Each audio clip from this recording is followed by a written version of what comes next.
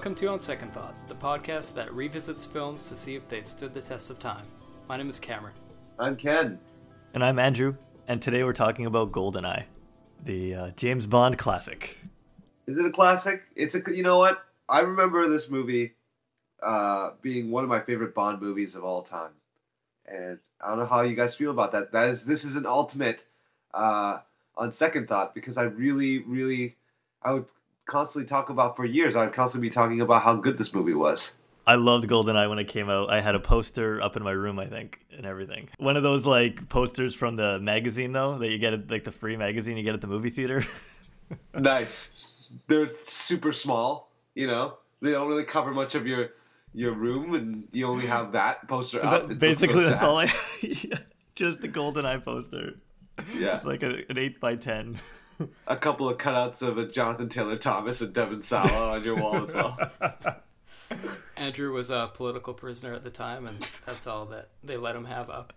He ultimately escaped through that poster when, like in Shawshank Redemption, you dug your way up.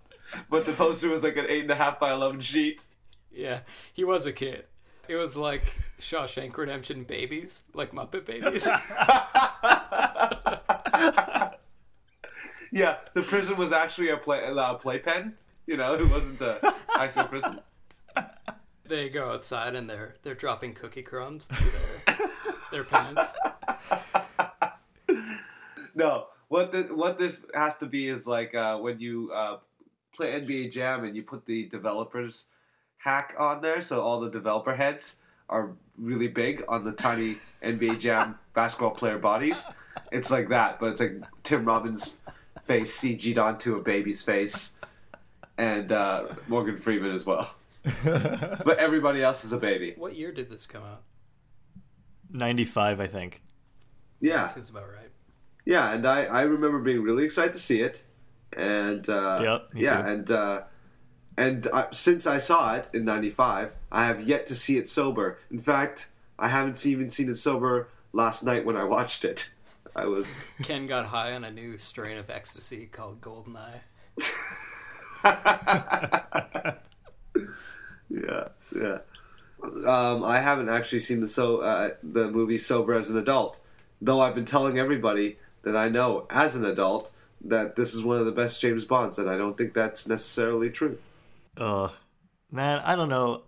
I feel bad. I do not appreciate James Bond movies for some reason. They never clicked with me, so I guess this might be the best, in my opinion. But I don't like it. I didn't like this movie. How about Casino Royale? That was a good movie. Also directed by the same director as GoldenEye. Did you know that? From the writer of Crash comes James Bond. That's all I remember about it. Yeah, from the writer of UHF. That I would like to see. I'd like to see him in the reboot of James Bond in 10 years. Weird Al is James Weird Al Bond. Obviously, Weird Al would do the theme song, right? We can all agree. I was just going to say that. Yeah, I mean, that would be the best part of the movie, right? I would totally go see that in the theater. They'd get my money for the first time since GoldenEye. And speaking of, as far as Bond themes go, this is one of my favorite. Written by Bono and the Edge. And Tina Turner sings it. I think it's great. I think it's one of the best. You think it's one of the best? But I'm not a huge... I only like it when they do soundtracks. Like GoldenEye, when they did that song for Batman Forever. All I know is he wears those muscle shirts. And I know that you won one, Andrew. I'm wearing one now. That's what Andrew did last week. He went out to the one store on his island that he lives on. Excuse me, do you guys have corn pops and a U2 muscle shirt, please? We don't have corn pops, but we got the muscle shirt. I'll take it. What is GoldenEye? So James Bond is a spy. Well, now that I know that, this movie makes a lot more sense. So the movie, from what I can recall, I can recall the opening sequence. 007, James Bond, meets 006, Alec, which is a great name for a British spy, Alec. They go and they decide to thwart this mission. I don't even know what the mission is. I don't know what they're trying to do. All they say is that It's for the queen. All they say is that it's for the queen, and we're supposed to understand what that's supposed to mean. 9 years later, something happens. Some other stuff happens. You realize that Alec 006 is still alive, and that he's planning to obviously blow up something that is really important. With the Golden Eye, which is a satellite. And it connects to these electricity jammers that shuts down all electrical devices in a certain area. So it shuts off all computers, all Walkmans. All ColecoVision machines. That's the thing, is like every James Bond movie has the same story, or basically the same story. I just can't get past that. And Pierce Brosnan is not a really good James Bond at all. Every line out of his mouth is a pun in this movie. Yeah.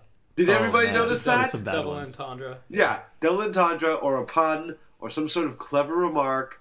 One of my favorite ones is when the evil woman who crushes people with her thighs dies by getting crushed by a tree. She's tied to a helicopter and then gets caught in a tree and gets like crushed that way. And I remember him saying she always liked a good squeeze. It's like, shut up, man. Show some respect. She just died. Every time they'd be in a scene, you'd be like, I remember this scene when I'm playing four-person GoldenEye. And I've got the golden gun, and everybody's calling me cheap. I'm also not Oddjob, but the tiny midget character. You know? You mean Willow? Yeah. You guys didn't get the Willow hack?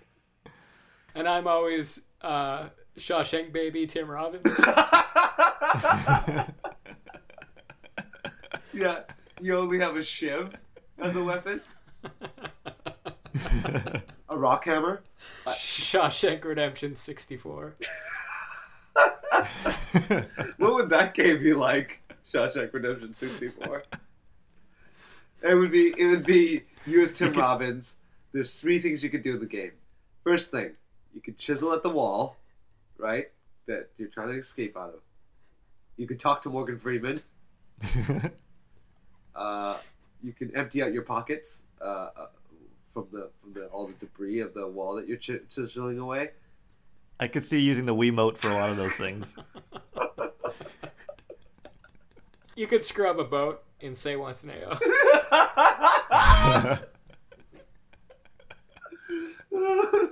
But man, that was fun. That was the only good game for Nintendo 64, really, if I think back. I brought my Nintendo in a briefcase everywhere I went. And everybody, when they open the door to you, they're like, you got the shit? You'd be like, yeah, I got the shit. Man, I totally forgot about that. Yeah, when I go over to family members' house, I just carry this briefcase with me. And I had like a Nintendo, Power Glove, every game I had. You had a handcuff on the briefcase. That's my method of peacocking. Peacocking. I haven't heard that term in a long time. What would be some of the most, and Cameron, I'm pretty sure you know a couple. What would be some of the most annoying peacock moments? Like you see other people peacocking. Definitely when people are walking with a cane when they don't need it. And they don't need it? Like they're using it as a prop cane? Yeah. That's not true. That's not a thing. Yeah, sure it is. That doesn't happen. Andrew's angry because that's what he's been doing, and he realizes that other people are doing it. That's my thing. Yeah. What else? Like those guys who carry the little crystal ball with them, and they do David Bowie style in Labyrinth. Where are you hanging out? Oh, you don't know? He's actually been living at Burning Man. Crystal ball, man. I guess so. I've seen it too. In fact, Cameron, I think that we were together when we saw that. Like we were walking down the street together. He would just sort of do these really weird rave moves with the ball on his hand. What else? Guys who carry snakes. That's peacocking. Oh, because the snake just ate the peacock. Oh, any exotic pet guy is the worst. I cannot stand that. They're walking their exotic pet. Or yeah, like a bird or a ferret or something. Yeah. Yeah. They're always sitting on their shoulder. Where I live on this island, and there's a ferry where you wait to get into like civilization. And there's a guy parkouring at the ferry stop, and he was just like standing and jumping over the one bench because there's nothing else to parkour around. Oh, it's driving me nuts. Now that's the dictionary definition of peacocking. That guy jumping over the bench for you. Yeah, he's doing it all for you. Look, this headdress I'm wearing, it's medical. I am not peacocking. Unbelievable. That's one thing I can't stand also. White people wearing headdresses. Like, I just can't stand it. Yeah, but who does? The only guy I can think of is the guy from Jamiroquai. He's the only guy. So, no, you know who would be the best villain for your Weird Al movie? That guy. The guy from Jamiroquai. He would be. He'd be the perfect villain. Oh, man, we've got ourselves a movie. Now we're cooking. David Blaine, definitely in this movie. Yeah. David Blaine. Yeah. Oh, man. He'd be the side villain, right? You know, there's always the muscle. Mind Freak, on the other hand. That guy is a peacock within itself. You're telling me that putting hooks in your back and being carried by a helicopter is peacocking? I don't think so. Well, thanks for listening to On Second Thought. Make sure to check us out on our website, onsecondthoughtpodcast.com, or on iTunes, where you can write a review or rate the show. Excuse me, I hope you don't think I'm peacocking.